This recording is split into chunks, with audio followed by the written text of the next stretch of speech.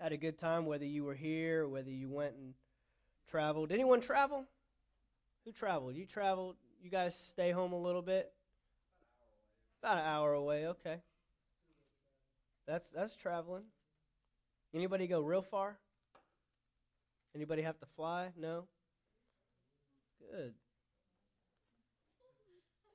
Good deal. You were flying on the highway, I hear. Okay. I've done that. Hallelujah. Well, we're going to get into the Word. We've been talking about the believer's authority, kingdom authority. And again, for some of us, this may be new. This may be a new thing to think about. This may be a new term to associate with the Christian lifestyle. A lot of times when we think about becoming a Christian or, making Jesus the Lord of our life or Savior, one of the things we don't think about or probably haven't heard about a whole lot in association with that is authority and power, having an empowered life. A lot of us, we think about heaven and we think about Jesus coming and taking away our sins. When we even talk about that, we talk about taking away our sins in the sense of erasing everything from our past, but not giving us the power to actually control it. So we're going to discover that this authority and this power that we have gives us control and authority in the earth. And so we've been taking several weeks to cover this. I can't cover it all, recap it all tonight. But we have discovered quite a bit. We went all the way back to Genesis at one point, and we discovered what Jesus was, or what God had intended when He created the earth, when He put man on the earth in the beginning. What was His original plan? And that wasn't to just have, Adam and Eve roaming around in the garden and not really knowing what they're doing and just enjoying paradise and living in the nude. Like we all think about. They were here to govern and control this realm. Remember, we said this about authority. That authority, you have to have two things. One, you have to be authorized. Someone has to put you in charge. Amen? Someone's got to be in charge. Remember, you have to be in charge to put someone else in charge. We all remember when we were in school, maybe in elementary school, and your teacher, she would leave the classroom. And was anyone ever made a classroom monitor? Anyone ever done that? I'm going to put you in charge. Usually it was the good kid, the A honor roll student that never got in trouble. And they only never gotten in trouble because they were so shy they never talked anyways. It was always that kid that was the standout, always had the star on their chest or whatever. And so the teacher would say, Ashley's in charge, because my wife was probably that person. So shy and so quiet that, never got in trouble, was a little princess. Ashley's in charge, and if she will tell me if anyone was misbehaving or talking while I was gone. Okay? Well, the teacher had to give Ashley the authority. The teacher could not, another student couldn't say, well, I think Ashley should be in charge, or I think Brian should be in charge. I think that he should be in control. It's not theirs to give away authority to. So the teacher had to give authorization to Ashley. The second thing that has to be in play when we're talking about authority is territory.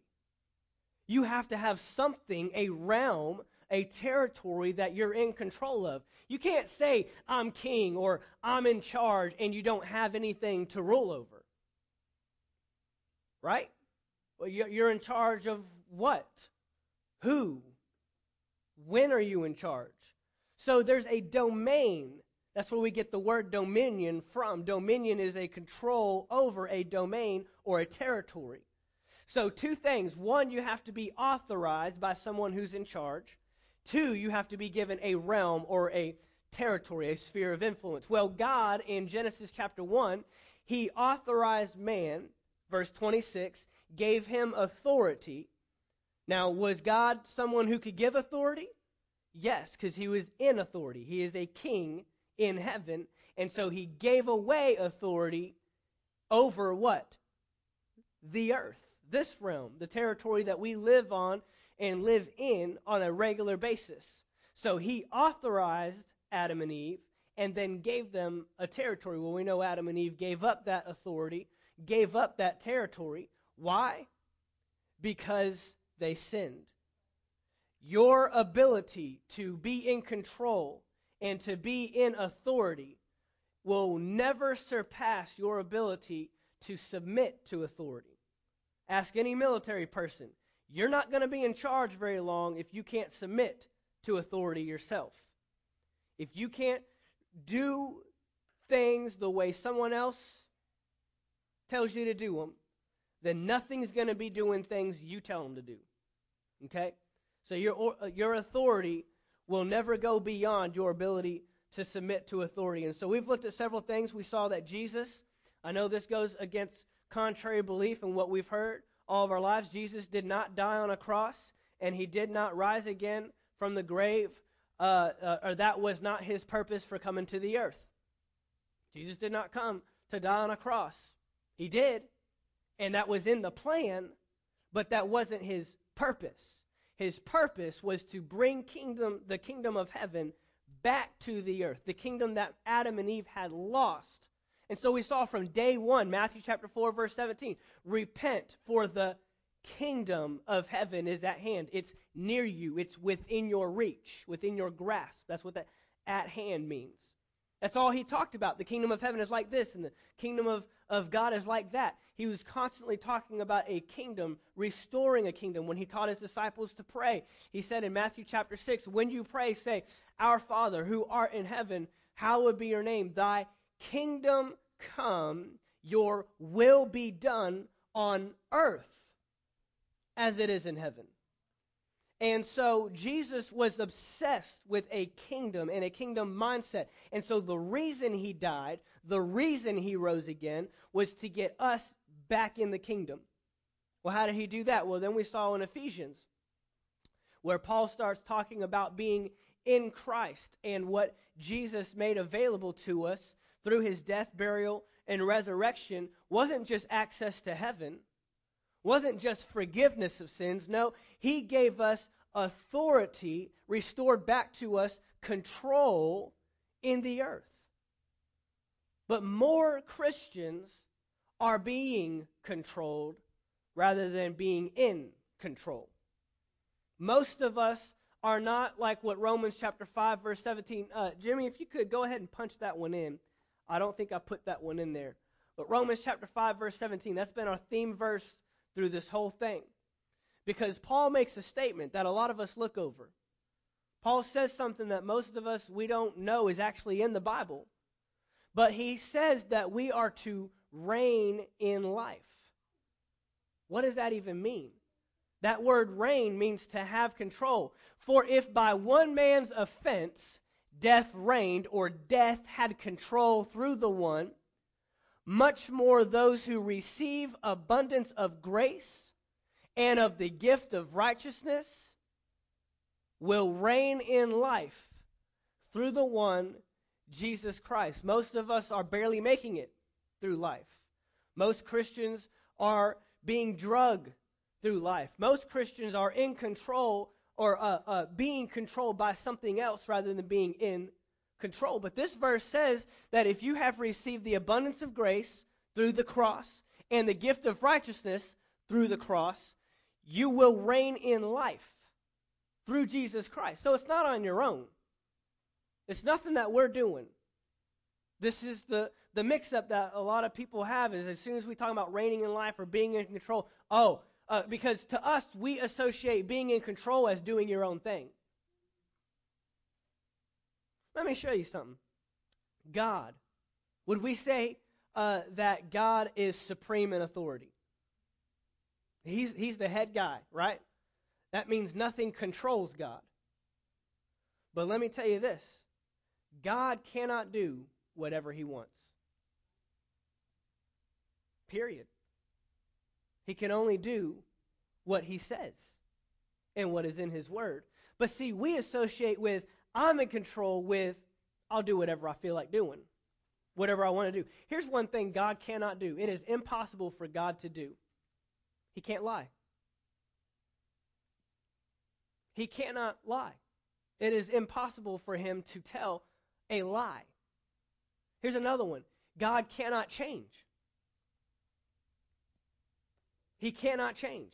He cannot be different than who he is. One more. He cannot think. He cannot think. Well, I know what you're thinking. What about that verse that says, "For I know the thoughts that I have for you"? Well, he doesn't think the way we think. How many of you ever said, "Oh, I never thought about that"? How many of you have ever said that? How many of you have ever said, "I just thought of something"? God has never said those words. God cannot sit up in heaven and go, "Oh, I just thought of something. Why didn't I think of that sooner?" The Bible says he's omniscient, which means he knows everything there is to know about everything at the same time. He knows everything. So he can't, nothing ever occurs to God. There are no surprises to God. You can't surprise him. God, they just fired me. They just laid me off. Can you believe this, God? And he's not sitting up there thinking, what are we going to do now? That did not just occur to him. He knew before you got out of bed that morning and went to your job that they were going to let you go home and to never come back. He knew that. You can't surprise him. That doesn't occur to him. He's not walking out your life with you. We think that he's just walking, foot in foot with us, hand in hand. And as we're, going through life, he's going through surprises to us or surprises to him. If it occurs to us, it occurs to him. It doesn't happen. Okay? So this sovereign, this supreme in authority, this control idea, we have to get beyond, I'm in control. That means I can do what I want to do. Being in control means that you're not being controlled. When you are in control of the earth, that means that Satan should not be controlling you. Well, I just can't help but sinning. Yeah, you can. Yeah, you can. You sure can. Because Jesus died on a cross, and he shed his blood for the remission of sin, but we think that Jesus' power on the cross only washes away our sins, but doesn't actually give us the power to not sin. But he did. And we'll talk about that because there's a message of grace that's going around right now that is terrible for the church. It's destroying the church. It's destroying Christians. It's destroying those that are coming into the kingdom because they're coming in on false pretenses. They're coming in for the wrong reasons because they think, if I just go in the kingdom, no matter what I do, grace has already been made available to me, and no matter how bad I get, I am still in a position with God, and I never have to ask for forgiveness of my sins. There's people out there right now. There's a guy out there right now preaching that 1 John 1:9, if you confess your sins, he's faithful and just to forgive you of your sins and cleanse you from all. He's preaching right now that that's not for believers. That's a false statement. That's absolutely for Christians. If we sin, we need to be the first ones to get it right. We need to be the first ones to confess, God, I messed up. I didn't mean to do that. I thank you that you have given me power over sin, and I don't have to live according to that sin any longer. And I ask you to forgive me. You shed your blood so that I can be forgiven of my sins, and that's absolutely part of the life of a Christian. So we have to understand these terms. We have to understand what this authority and what this control is about. This control on the earth doesn't mean we can go about doing our own thing, living how we want, and we're always going to be in a position of righteousness. God sees me as righteousness. He sure does. But there's still a holiness factor. Why in the world did Paul say, be holy as the one you serve is holy? Why did he say that? Because we got to be holy. There's a demand there. Okay, I don't know how I got off on all that, but we've been talking about authority. Lastly, I want to touch on this. A couple of weeks ago, last week for Thanksgiving, we didn't get into anything on authority. We just had a quick message on Thanksgiving. But the week before that, when we last spoke on authority, we talked about how Jesus is the head of the church. We saw that in Ephesians. and we are the body. Many times in the Bible, Paul and God himself refers to us, the church, as the body of Christ. Now again, I got to get this literal. I thank God that Paul used a body because we all have bodies. This should be easy for us to understand. Jesus is the head. We are the body. But how many of you look at me right now and say, oh, there's Pastor Mark's head, oh, and there's his body? We don't make that differentiation. We don't make a separation between the two. We just say, there's Pastor Mark. So the church ought to be seen as Jesus in the earth. Jesus is the head. Where is Jesus at? In heaven. Bible says that he is seated, sitting down at the right hand of the Father. So here's God sitting on his throne. Here's Jesus, the head of the church, sitting on a throne at the right hand of the Father. What does that right hand mean? What is that all about? We don't even know. There's no right hand to the president. There's a vice president, but that's not the same. This isn't vice president. This is right hand of the Father. Right hand means equal to the supreme authority. Equal to. Which means that Jesus has the ability to do things that God does, but he's not in control of God. Okay? We understand in this. Okay, so if Jesus is seated at the right hand of the Father and he's the head, we're the body, where are we at? Right hand of the Father. Seated in heavenly places. Ephesians chapter 2, verse 6. We have been raised together. We are seated together with Jesus in heavenly places, which means, and over in Ephesians chapter 1, again, this is just recap. I can't show you all these verses. We've got CDs. They're out online. You need to catch this. Ephesians chapter 1 said that Jesus is above all things, and everything is under his feet. Well, what does that term mean? That means that nothing is in control. He's above all things. Every name that is named.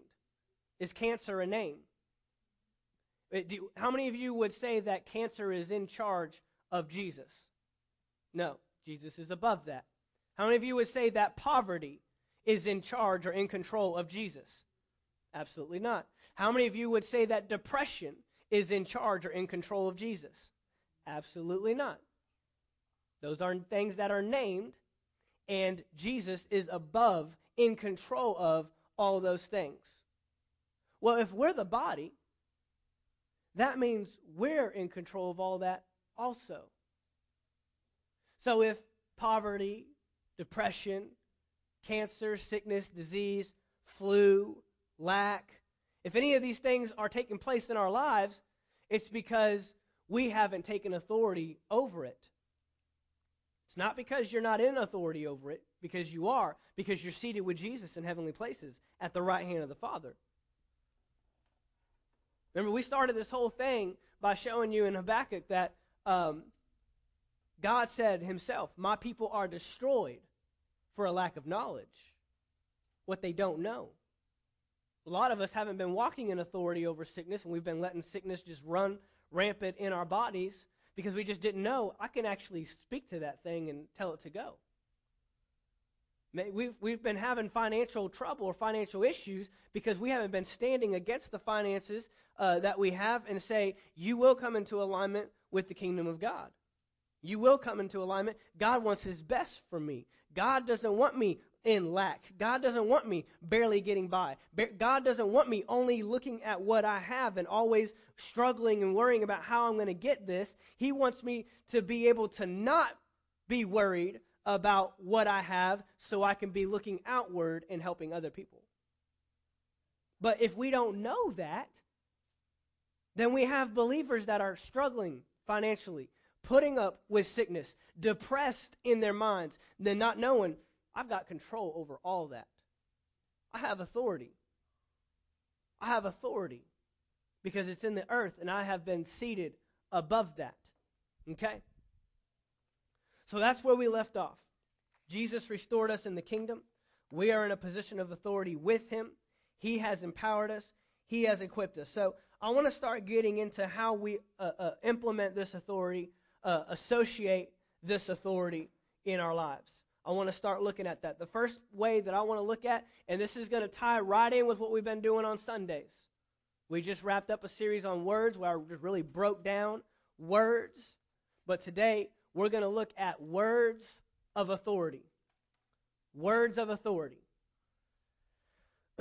So go with me to Matthew chapter 7.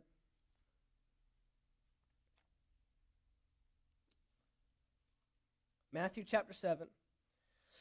First thing you got to know is in a kingdom, words are the most powerful entity there is. Words cannot be overridden. Words cannot be changed. In a kingdom, I'm not talking United States of America. I'm not talking democracy or republic.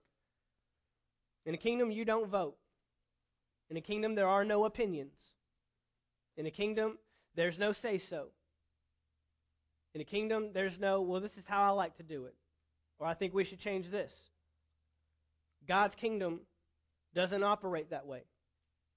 So when a king speaks, his words, what he says, they become law. When they speak those words, it becomes law. Whatever he just said, that's the way it has to be. Over in Ecclesiastes, Bible says, where the word of a king is, there is power. Not where the king is. Notice this. Not where the king is. Doesn't say where the king is, there is power. It says where the word of the king is, there is power. A king himself is actually bound by what he says. And we just said that a minute ago with God. God being sovereign, God being supreme in authority, God having all control, all powerful, all knowing. Even God is bound by something, what he says. Quick example, we've said this a million times, but I just need to draw this picture, draw this conclusion. Genesis chapter 1, verse 26. God made a statement and he said, I'm going to create man in my image, in my likeness, and I'm going to put him in charge over the earth. He will have all control. He will have all dominion. Who did God say is in charge of the earth? Man, we are. So he said it with his words. So guess what he just did? He just bound himself from being able to do anything in the earth because he's not man. He's not flesh. He's not housed in a flesh suit like you and I. The Bible says that God is a spirit, and we must worship him in spirit and in truth. So by his words, by what he says, he's just locked himself out. Well, God's all powerful. He could change that. No, he can't. Because if God doesn't honor his word, nobody else will. See, if you don't keep your word, nobody else is going to keep your word for you. You tell someone, yeah, I'll be there at 4 o'clock, and you don't show up. Next time you tell them I'm going to be there, there's going to be a little thing in the back of their head. And you do that enough, you devalue your word enough. When you tell someone I'm going to do this, okay. If he does it, I'll be surprised. Because you just broken your word. You haven't even honored your own word, so why should I value it? So God is a man of his word, literally. When he says something, it has to come to pass, and it has to be that way. That's why words are the most powerful entity in the kingdom of God. So we're going to look at some things. Matthew chapter 7. I told you before that we're going slow on purpose. I'm spelling things out. Please do your best to stay with me. I know it's Wednesday. I know that we've been working all day, and we've got to get up early tomorrow and get the kids to school and get to work ourselves. But this is the most valuable thing that's going on in your life, period. So let's stay here. Let's focus on this. Matthew chapter 7, verse 28. And so it was when Jesus had ended these sayings that the people were astonished at his teaching. For he taught them as one having what? authority and not as the scribes. So Jesus was teaching in the synagogues, and people were amazed. People were astonished. They said, wow, what this man speaks different. He hasn't done a miracle yet. He hasn't done a sign and a wonder. He hasn't cast any demons out. He has spoken, and they're astonished by his authority. Matthew chapter 13. Matthew chapter 13. Matthew 13, verse 54. When he had come to his own country, he taught them in their synagogue, so that they were astonished and said, where did this man get this wisdom and these mighty works? So again, his words are sounding different. Notice in the first passage we just saw, Matthew chapter 7, that when he spoke, they said, he doesn't speak like the scribes. He was saying the same thing that other people were saying.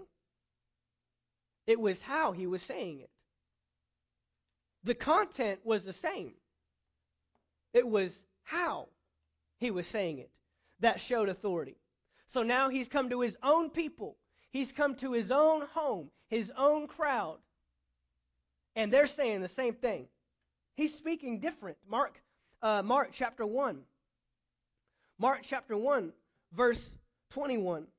Then they went into Capernaum, and immediately on the Sabbath he entered the synagogue and taught. And here it is again. They were astonished or amazed at his teaching. He's not doing works and signs and wonders at this point. He's teaching. For he taught them as one having authority and not as the scribes. So again, they are comparing him to other people that have done the same thing he's been doing. And he's sounding different. Now watch what happens here. Verse 23. Now there was a man in their synagogue with an unclean spirit, and he cried out, saying, let us alone. What have we to do with you, Jesus of Nazareth? Did you come to destroy us? I know who you are, the Holy One of God.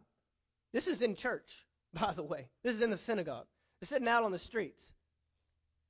But Jesus rebuked him, saying with his words, be quiet and come out of him. And when the unclean spirit had convulsed him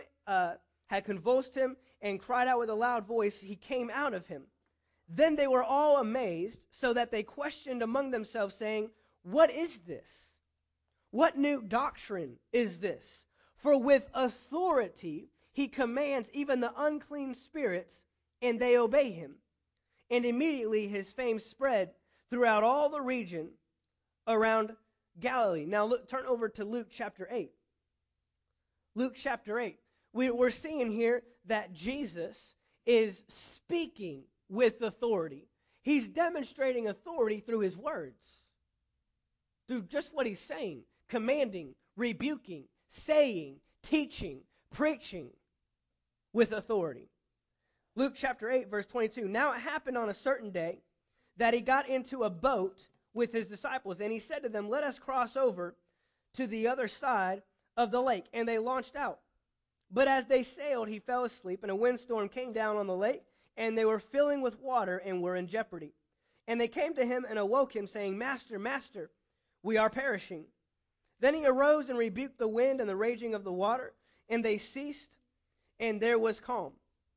But he said to them, where is your faith? So notice here, how did he take care of the storm? Speaking. Words. Words. Notice he didn't pray to God about it. He didn't say, God, take away this storm. Who has authority in the earth? Man. Flesh. Jesus knew God doesn't have any authority over this storm. He's a spirit, and he's in heaven. If this storm is going away, somebody in a flesh suit, like me, is going to speak to it and take care of it. He did not speak to that storm, and the storm went away because he was Jesus, the Son of the living God.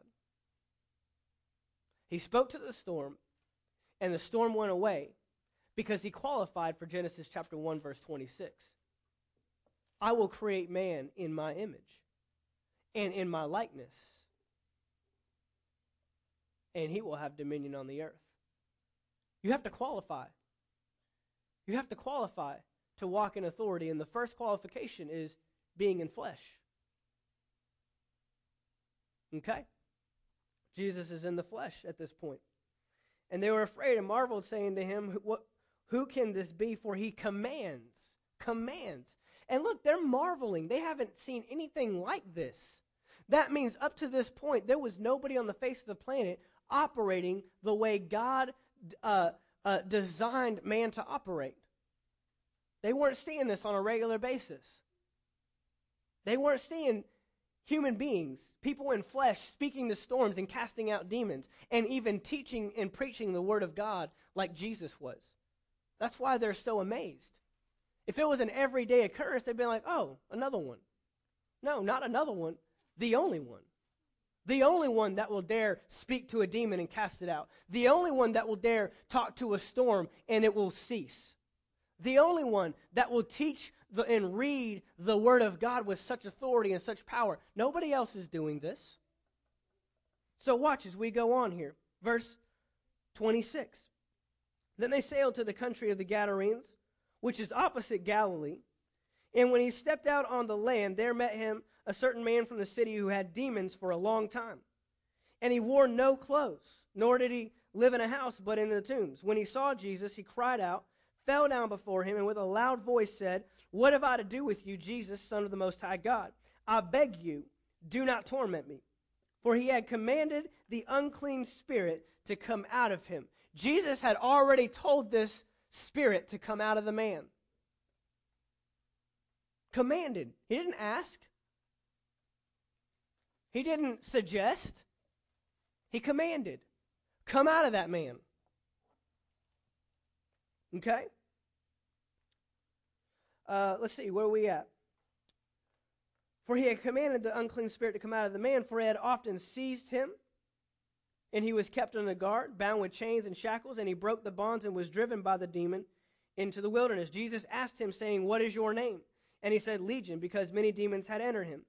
And they begged him that he would not command them to go out into the abyss. Now a herd of many swine was feeding on the mountain, so they begged him that he would permit them.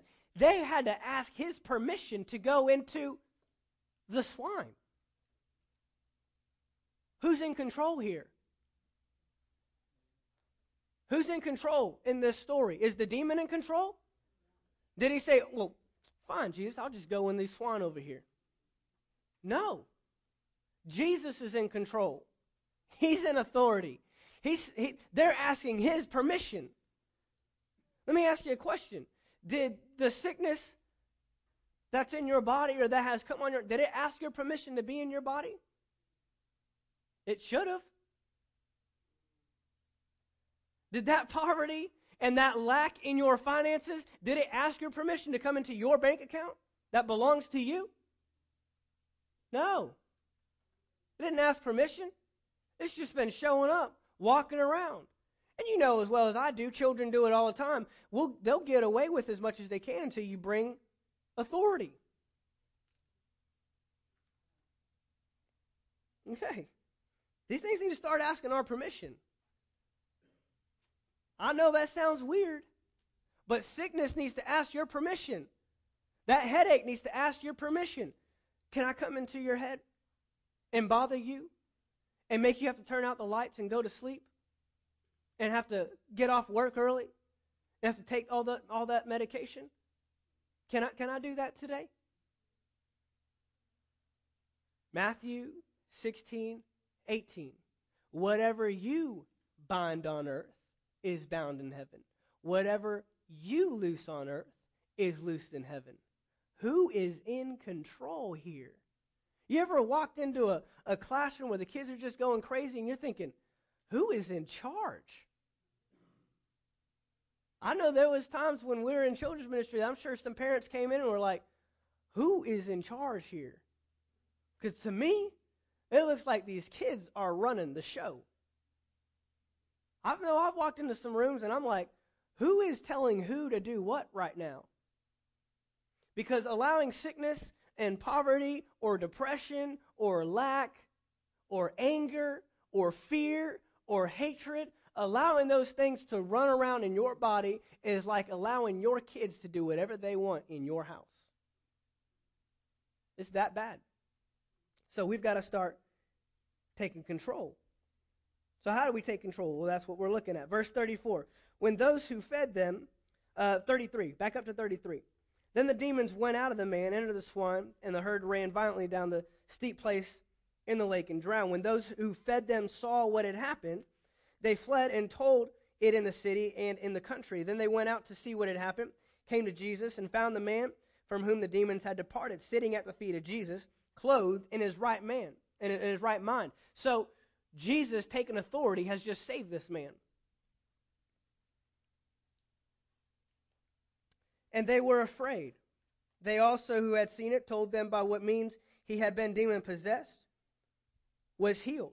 Then the whole multitude of the surrounding region of the Gadarenes asked him to depart from them, for they were seized with great fear, and he got into a boat and returned. First thing you have to see, I've just read you 4 different passages where Jesus was teaching, preaching, rebuking, commanding, saying. First thing you have to understand, if you're taking notes, write this down. If you're not taking notes, write it down. You have no authority without words.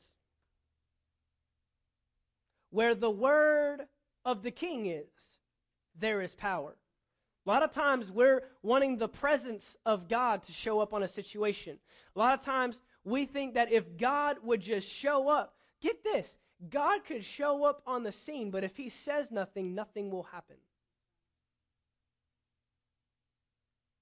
One of the statements that we made during our series on words was that you and your words are one and the same.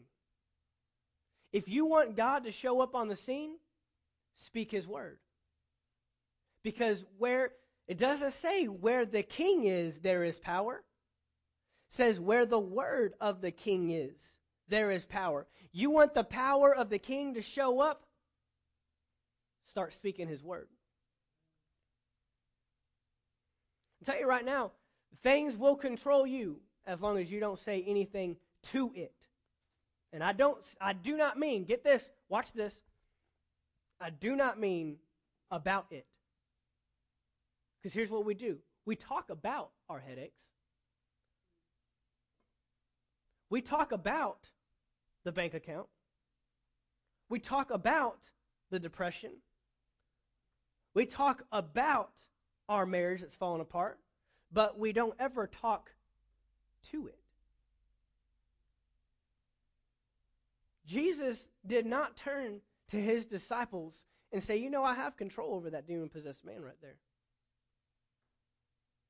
He didn't turn to his disciples and say, did you know I have authority over winds and waves? You know this storm right here? I've got control. Or even worse, and this is what most of us do. Can you believe this crazy storm? I can't believe it. We need to get to the other side, and this storm could probably kill us. That's what we do. Hey, I'm in the same boat. I'm not standing up here saying that I haven't done it. I get a headache. Man, I cannot believe this headache. I wish this headache would just leave. I'm tired of this headache. I'm tired of barely making it month to month. I'm tired of having to hurry up and get my next paycheck because I've already spent the last one. I'm tired of not having enough. I'm tired of not being able to do this. I'm tired of this marriage that's falling apart. I'm tired of these people at work that are lost. And we talk about it, but we never speak to it. And Jesus, every time, commanded, rebuked, said to it. You have no authority without words. So we have to look at how are we handling the situation. Because again, like we said in the beginning, we're not failing as Christians because we don't have the resource. We're failing as Christians because we're not applying what we have available to us. First part of it is because we're in churches that aren't teaching us what we have available to us. We have churches that teach us that God sends suffering to get us back to him. We have churches that teach that God uses sickness to teach you something. So, of course, we're not going to start speaking to sickness when we're hearing, well, God, what are you trying to teach me? What are you trying to show me? God, I trust in you. And he's saying, I trust in you. I trust in you to do what I've empowered you and equipped you and told you to do. That's why my son went to the earth. That's why I sent my only begotten son, was so that you could take charge and control. He's saying, I can't do anything unless you are moving your mouth.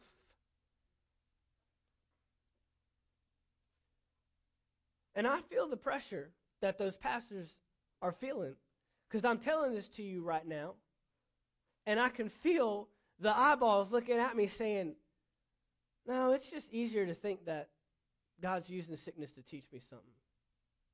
I know it's easier. Trust me, my job isn't simple to stand here and tell you that if you would give, if you would tithe, and if you would give offerings to the church and put God first, that your finances would turn around. That's not easy for me. Sometimes I wonder, why, God, did you put me in this position? But the reward is much greater, because if you just do what I'm preaching and teaching and showing you in the Word, your life will be that much better. Your life, all the problems will be answered. All the stuff will be fixed. And you'll be fighting these battles Monday through Friday and not having to wait Sunday to Sunday to get before the pastor and tell him all your problems and tell him all the hurts and tell him all the issues and hope that he'll pray with you and hope that he'll listen. And then go back home on Monday and not be able to do anything about it. I'm here to equip you. I'm here to empower you with the Word. And that's the Word of God, that you have authority. He's already placed you in a position of authority. So now we got to learn how to demonstrate it. Now we got to learn how to walk in it. And the first key is, what are we saying? Because I'm getting too far. Luke chapter 9. Luke chapter 9. Luke chapter 9, verse 1. You might still be hung up that, okay, that was Jesus, Son of the living God. He had all that control. He had all the authority. Okay. Luke chapter 9, verse 1. Then he called his 12 disciples together. Watch this. And gave them power and authority over all demons and to cure diseases. He sent them, here it is, to preach the kingdom of God and to heal the sick. Now watch this. This is what we do. We see that word preach, and you picture somebody standing in front of other people with a nice big podium and a Bible in their hand and a microphone in the other, or on their face like I do. And that's how they preach. But that word preach means to proclaim. That word preach means to say something. He just transferred the power and authority that he had. Remember, you have to be in authority to give away authority. Jesus came as a king. So he's in authority, which gives him the right to give away authority to 12 disciples, to have power and authority over all demons, over all manner of sickness and disease, and to heal the sick. So he sends out his disciples, and he sends them to preach or to proclaim or to say in line with the kingdom of God. Now, did it work? Well, let's go down to Luke chapter 10. Luke chapter 10, verse 17. Then the 70 returned. Jesus, at another time, sent out 70 of his disciples. The 12 disciples weren't his only ones. Those were his main ones. Those were the ones that were closest to him. But he had other disciples, other people that followed him. You learn later on that they ended up fleeing. He said some stuff that was just too hard for them to receive, and they said, "See you later, Jesus. You gone too far. You crossed the line." And then Jesus looks at his 12 and says, "You going to go too?"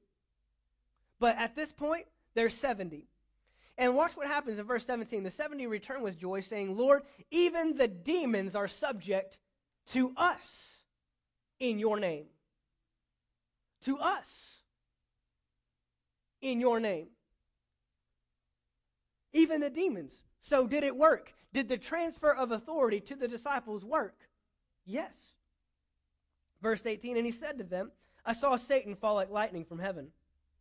Behold, I give you the authority to trample on serpents and scorpions, not literally, but that is an allusion to spiritual powers, darkness, wickedness, and over all the power of the enemy. Not some, not choice, over all the power of the enemy, and nothing shall by any means hurt you. Nevertheless, do not rejoice in this, that the spirits are subject to you, but rather rejoice because your names are written in heaven.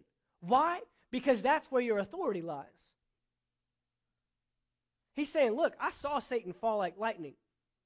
He fell from heaven to the earth. So Satan is in this realm. And he's reminded them, Satan is now in your realm. He's now in your territory trying to control and trying to take over. But I've given you authority over him. So don't rejoice in that. Rejoice in your name being written in heaven, because that's where your authority lies. See, it doesn't rely in us. The authority doesn't lie within us alone. It's through Jesus. It's through the one who transferred that authority to us. Okay? Now look at this. Mark chapter 11. Mark chapter 11, verse 22. I'm trying to get used to Bible pages not turning, because we have so many devices that don't make any noise. It's just click and go. So Jesus answered and said to them, have faith in God. For assuredly I say to you, watch this, whoever says to this mountain, be removed and be cast into the sea, and does not doubt in his heart, but believes that those things he says will be done, he will have whatever he says. Therefore I say to you, whatever things you ask when you pray, believe that you receive them, and you will have them. What does he say to do with the mountain? Complain about it? Talk to God about it? Ask God to take it away? You say to this mountain, speak to this mountain. Look, we all got mountains. He was in a region where he was literally able to point to mountains. There were literal mountains where he was. But he wasn't talking about literal mountains. He was talking about the problems and the things that arise in our lives that seem like mountains. Anybody got any mountains? We all got mountains. But what are you doing with your mountain? Remember we said when we were talking about words that if your mouth isn't moving, your mountain isn't moving. If you're not speaking to your mountain, it's not going anywhere. You can talk about your mountain all you want to. You can gripe and complain about it. You can ask God and you can pray about it. But there comes a time where he has placed on us the responsibility and the obligation, the command to speak to the mountain. When we talk about the sickness, we gripe and we complain about the finances, and we talk to other people about our marriage that just doesn't seem to be working out, and all along God is saying that mountain will move if you will start talking to it. So you have no authority if you're not moving your mouth and if you're not speaking to the problem. Jesus always spoke to the problem. Well, what about the time when Jesus prayed for Lazarus, when Lazarus was dead? Remember it says that Jesus, he stopped and prayed. And you remember what he said there? John chapter 11. He stopped and he prayed. But his words were, Father, I'm not praying to you to ask you to raise Lazarus. He said, I'm praying so everybody around me will know that you are God. Then he got up and said what? Lazarus, come forth. He didn't stand up and say, now, God, I ask you to make Lazarus come forth.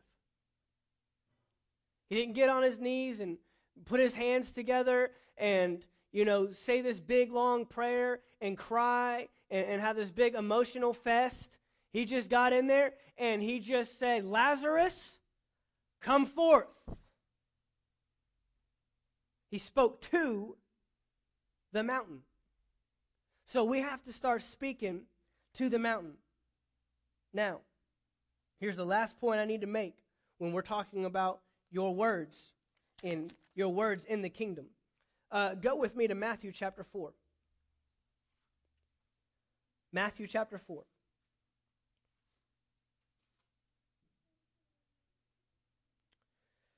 Verse 1 says, Then Jesus was led up by the Spirit into the wilderness to be tempted by the devil.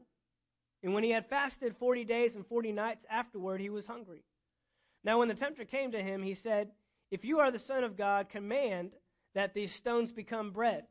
The devil is realizing this is a man of authority. Here's the thing that the devil sees in you and I, and that he saw in Adam and Eve, and that he sees in Jesus. When he sees you, he sees God. Why did the devil get kicked out of heaven in the first place? Because he tried to be like God, to be greater than God. He wanted God to bow down to him. So the one that he was trying to overtake, now he's surrounded by all these people that look just like him. When he saw Adam and Eve, he didn't see a man and a woman. He saw two people that looked just like the person that I was trying to take over up there. You're built, created, have all the characteristics, have all the abilities that he does. If I can take you over, that's like taking him over. See, when our military goes out to other countries, they go out backed by the United States of America. And when one of those guys kills one of ours, it's not about that guy versus that guy. He doesn't know that guy. It's about the entire nation behind him. See, we don't even see ourselves the way the devil sees us. And so we're wondering why he's attacking us so hard. We're wondering why he's trying to stop us. We wonder why he's bringing so much against us. I'm just this puny little guy down on the earth just trying to get to heaven. And he's thinking, dude, if you knew what you had, you'd be controlling this whole place. That's why he's attacking. That's why he's fighting so hard. Okay, so Matthew chapter 4, verse 1. Now when the tempter came to him, he said, If you are the Son of God, command that these stones become bread. You have authority to command things to happen. So there you go. Verse 4, But he answered, Jesus, and said to him, It is written, Man shall not live by bread alone, but by every word that proceeds from the mouth of God. Verse 5, Then the devil took him up into the holy city, set him on a pinnacle of the temple, and said to him, If you are the Son of God, throw yourself down, for it is written, He shall give his angels charge over you. And in their hands they shall bear you up, lest you dash your foot against a stone. Now he's even using the scripture against him. But verse 7, Jesus said to him, It is written again, You shall not tempt the Lord your God. Notice Jesus isn't giving his opinion. He's not giving his idea. He's not giving his own comeback. He's speaking the word. But he's answering right back to the devil. And this isn't in his mind. He's not thinking this. He is speaking to the devil. Verse 8, Again the devil took him up on an exceedingly high mountain and showed him all the kingdoms of the world and their glory. And he said to him, All these things I will give to you if you will fall down and worship me. Jesus said to him, Away with you, Satan, for it is written, You shall worship the Lord your God, and him only you shall serve. Then the devil left him, and behold, angels came and ministered to him. He said, Away with you, Satan, and where did he go? Away. He left. He departed. Okay, so that's Jesus' encounter with the devil. And Jesus responded every time with words that lined up with this word. We see that? Genesis chapter 3. Genesis chapter 3, verse 1. Genesis chapter 3, verse 1. Let me say this real quick, because I missed this earlier, but I need to say this. Your words qualify you. I know I could coach a baseball team. One, because I've played it, and I've been in the game for a long time. I understand the game. But I also know the terminology, and I know how to speak it. I know how to speak the game. I wouldn't get out there and say, okay, you run over to that white box over there, and then when he takes that stick and hits that white round thing with it, then you want to run from one white box to the other white box. Right? Oh, and then if you hit it hard enough and it goes over the fence, then you can run all the way around the bases. You can go to all the white boxes, and then you can come to the one at the end that's a diamond. You can make a full circle. What's an easier term for that? Home run. When you hit the ball over the fence, it's a home run. But I know the vernacular. I know the terms. Anybody flown before? Anyone been on an airplane? The captain does not come over. The pilot doesn't come over and say, all right, we're going to, take this thing up in the sky, and, we're going to go kind of high up there, and, we'll probably take a little while, and, we're going to leave this, plane parking lot, and then we're going to fly to another plane parking lot, and, the temperature there is, does he sound qualified? No. Are you starting to question who's sitting behind the yoke of this thing? Does he even know it's called that? Does this guy know anything? Does this guy have the authority? How about a doctor's office?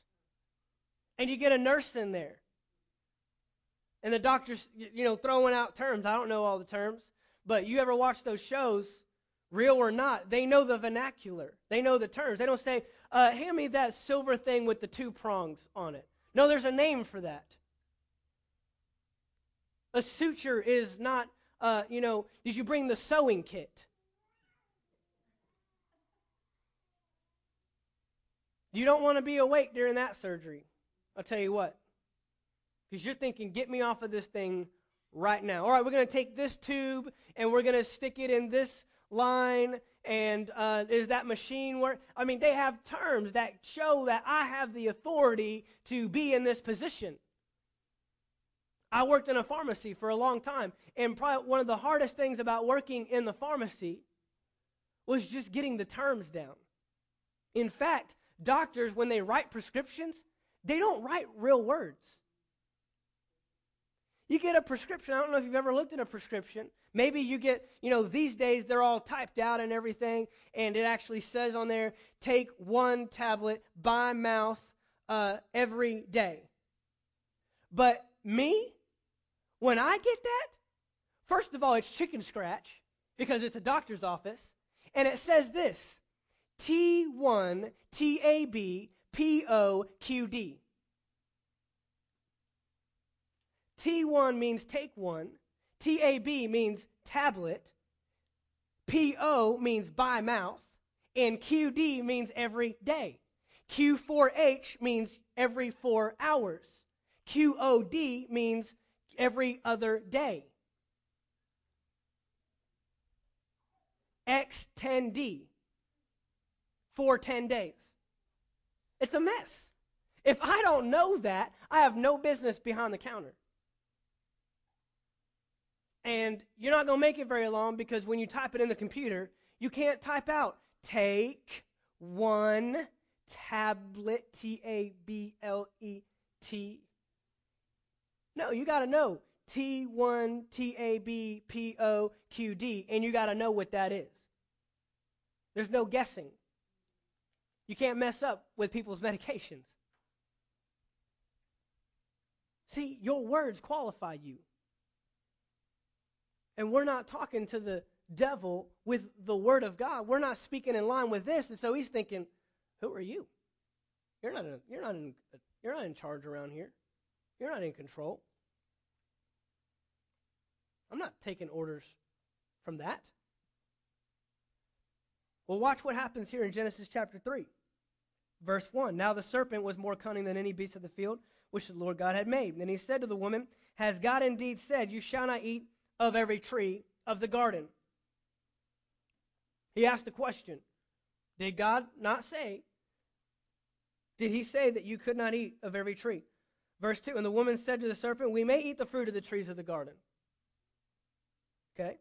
But of the fruit of the tree which is in the midst of the garden, God has said, watch this, you shall not eat it, nor shall you touch it, lest you die. Now, I'm not going to go over there. It's in there. Trust me. And you can go back in your Bible and look. When God gave the command to Adam, he said nothing about touching it. He said, do not eat of the tree, or you will die. So Eve added something in there. We cannot eat it. And she even put God's statement on it. For God has said, you shall not eat, nor shall you touch it. She didn't know the term. She didn't know the word. She quickly identified herself to the enemy. We can get in here. This one doesn't know the word. This one isn't speaking the word. What should she probably have said to the devil? Probably should have said what Jesus said. Depart from me, for it is written, I shall not eat it, for I will die. Probably would have been a good way to go. But she opened the door with her words. Then the serpent said to the woman, you will not surely die. For God knows that in the day you eat of it, your eyes will be open, you will be like God, knowing good and evil. So when the woman saw that the tree was good for food, it was pleasant to the eyes, and a tree desirable to make one wise. Sounds like she studied that thing for a little bit. She saw all that in a piece of fruit. That's amazing. Sounds like she stayed on something. Maybe meditate. Maybe, She pulled one of those. And be very careful what you, You're never going to get out of financial lack. I'm never going to get out. You're never going to get rid of these headaches. We got to be careful with that. The serpent said to the woman, you will not surely die, for God knows that in the day you eat of it, your eyes will be open. Okay, we just read that. Go down to verse 6. So when the woman saw that the tree was good for food, it was pleasant to the eyes, a tree desirable to make one wise, she took of its fruit and ate. She also gave to her husband with her, and he ate. Then the eyes of both of them were opened, and they knew that they were naked, and they sewed fig leaves together and made themselves coverings. Here's the last point I want to make. What you speak in line with, you give power to. Here's why words are so important. Because that is where authority comes from. A king doesn't have much authority until he says something. He can be authorized. He can have a territory. But you're not getting anything done if you're not saying anything. If he's not speaking anything, he's not implementing any authority. So we have two examples. And I love it because the same thing the devil tried to pull in Genesis, he tried to pull the same thing in Matthew chapter 4 with Jesus. Same thing. He's trying to get access to your words. if he can get you to speak in line with him, he gets authority in your life. If you speak in line with the word, then you give authority to God in your life. Do you see that? Adam and Eve spoke out of line with this. He said, don't eat it, nor touch it. Well, that's not what God said. Out of line. And she just gave access to the enemy. Gave authority to the enemy. Jesus spoke in line with this every time. For it is written, for it is written, for it is written. For it is written, man shall not live by bread alone. For it is written, you shall not tempt the Lord your God. For it is written, no one will serve any other God except for him himself. Depart from me. He had authority to tell the devil to leave him because he spoke in line with this authority every time. My parents told me all the time growing up, watch your mouth. And I'm telling you tonight, watch your mouth. It's very simple. Watch what you're saying. Take care for the words that are coming out of your mouth.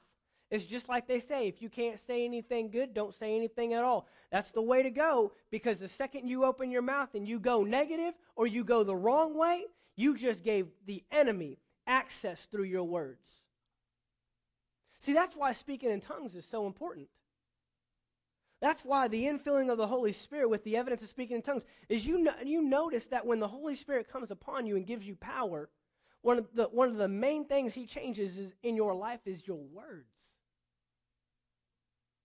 That's why Paul said, and if you don't know what to pray, pray in the Spirit. Why? Because I'd rather be praying in line with his words. I'll tell you, every time you pray in tongues, you're praying in line with this. Every time. Because it's the infilling of the Spirit working through you. It's the Holy Spirit. You're not going to be speaking negative in tongues. You're only going to be speaking positive. You're only going to be speaking the right things. If I don't know what to pray, I'm praying in tongues, man. Because my words are power. And I want to give power to the right thing. If I don't know how to get out of this, I don't know what decision to make. So I don't know what to do in this situation. There's ones that are easy. I got a headache in my body. Well, that headache has no business being in my body. So right now, in the name of Jesus, I command that sickness to go. Headache, I command you to go. Simple. But should I go back to school? What should I do with my kids? Where should I send them? Should I take this job? Should I not take this job? Should I move to where they're sending me? Or should I stay here and find another job? Those questions, those things you might not know, but don't you dare give access to the enemy in those situations. Well, I just don't know what to do. I'm never going to know what to do. I'm never going to be able to figure this out. I'm never going to know. I'm probably going to make the wrong choice. It'd be better for you not to say anything at all. Because that's what your words do. Your words empower somebody. Who are we empowering? Are we empowering God? Or are we empowering the enemy in our lives? Because he gets power every time you say, man, I'm never going to get rid of this sickness. Man, I'm never going to know what to do. I'm never going to find a job. Nobody's ever going to hire me. I'm never going to be a good dad. I'm never going to be able to finish this project. I'm never going to find a spouse. I'm never going to be able to take care of my kids. I'm never going to have financial prosperity. We've got to be careful. I know Pastor Earl, and he's told the story thousands of times. But his dad died when he was 18 years old. And he always said, He always said his entire life, as long as Pastor Earl can remember. However, I want to say he was 50, 54 or 55. Because his dad, Pastor Earl's grandfather, died when he was 55. Let's say 55. I don't remember the exact age. It's in the 50s. And so as long as Pastor Earl can remember, his dad would say, I'm gonna die when I'm not gonna live past 55. He'd say that. And it happened. Died when he was 18 years old, right before he graduated high school. 55 years old. It happened. Well, that's just a coincidence. You say it then. I don't think so. I don't think so. You don't want to try it because you know that might just happen. It's your words. It's what we're saying. Who are we empowering? All I know is I want to be empowering God in my life. I don't want to be empowering the enemy. I'm supposed to be in control of the enemy. So I'm going to watch my mouth. If I don't know what to say, I'm not going to say anything at all. If I don't know what to pray about, then I'm going to be praying in the Spirit, man. I'd rather pray in tongues 4 hours than say one sentence that would empower the enemy. I'd rather keep quiet for an entire day than say one time, I'm never going to get rid of this. I'm never going to do that. We have to be careful because words are how authority is given. I mean, when the teacher leaves the classroom, and if she just stands there and says, and then walks out, everyone's thinking, what was that? Weirdo? But no, when she points and says, Ashley, you're in charge while I'm gone, she transferred authority with her mouth. Jesus did the same thing. Mark chapter 16, verse 50, Matthew chapter 28. All power and all authority. Guess what that means? If he has all power, that means Satan has no power. If he has all authority, that means Satan has no authority. Well, he seems to be having a heyday out there. That's because other people are giving him authority. See, the devil knows. The devil knows you have to be in control to give away control. So when he sees you, he sees someone who's in control. He sees someone who's in charge.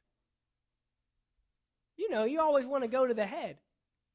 You want to go to you want to go to someone who can make decisions. You want to go to someone who can actually change something. You ever have an issue and you call somebody and you're thinking, just get me to your manager. You're just a salesperson. You can't do anything for me. Get me to someone who can make a decision. Get me to someone who has some kind of control, because you don't. The only thing you can do is, I'll get you over to my manager. Yeah, let's get me to the manager. Get me to someone who can make a choice. Get me to someone who can make a decision here and who can actually change this thing. Well, that's what the devil does with you every time. He sees someone in control, whether you do or not. Doesn't matter. He sees someone who's in control, and he knows the only way I'm going to get authority is if somebody gives it to me. He's having a heyday out there right now because there are flesh beings all over the planet giving away authority that belongs to them. Giving away control that belongs to them. And how are they doing it? By what they're saying. Well, this nation's never going to come around. This nation's never going to serve God. We better start saying something different, or you can expect that to happen. We're never going to get a godly president. You better find your mouth saying something different. Our president, he's an idiot. He's never going to get it right. He's never going to. You better start saying something different. Bible says to pray for those in authority. Partly because if it's someone that you don't want in authority, you would rather say something that can maybe change the situation than continue to make it worse. Otherwise, don't say anything. But your voice is the most powerful thing in the kingdom.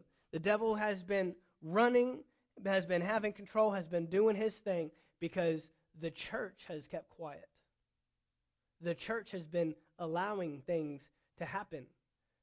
It's time for things in the earth to start asking for our permission.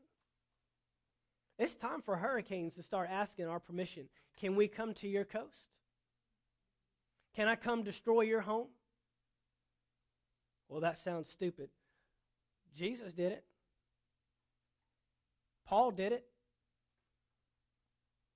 We've got to start coming into this. We've got to start walking in our authority. Amen? Father, we thank you for your word. We thank you for the power of our words. Father, we thank you that you have equipped us, empowered us, enabled us to operate in all the authority that your Son Jesus has. You have placed us at the right hand of the Father. You have placed us, seated us above all things, above every name that is named. So there's nothing that should be in control over us. There is nothing that should have power and authority and dominion over us. So Father, right now, I thank you that through our words, we will begin to empower you. We will no longer give place to the devil. How do we give place to the devil? Through what we're saying. But we're going to start to watch our mouth. We're going to start to be careful of what we're saying. We're going to start to empower you in our lives. You are the supreme in authority. But you can't do anything unless we come into line with your word. Father, I thank you that we'll become studiers of your word. We'll begin to find out, what does the word say about sickness? What does the word say about my finances? What does the word say about my marriage and my children and my home? What does the word say about my job situation? Instead of just speaking negative, instead of just speaking what we see, let's start finding out what the word actually says and then speak in line with the word. And just like your Son Jesus, when he spoke to the devil in the wilderness, when we say depart, when we rebuke, when we command, those things will take place because we're operating in line with your word. Father, I thank you for this night. I thank you for everyone in the sound of my voice that has given their time and attention to your word tonight. I thank you that it will enrich them, it will grow within them, and we will begin to walk this out daily. In the name of Jesus, amen.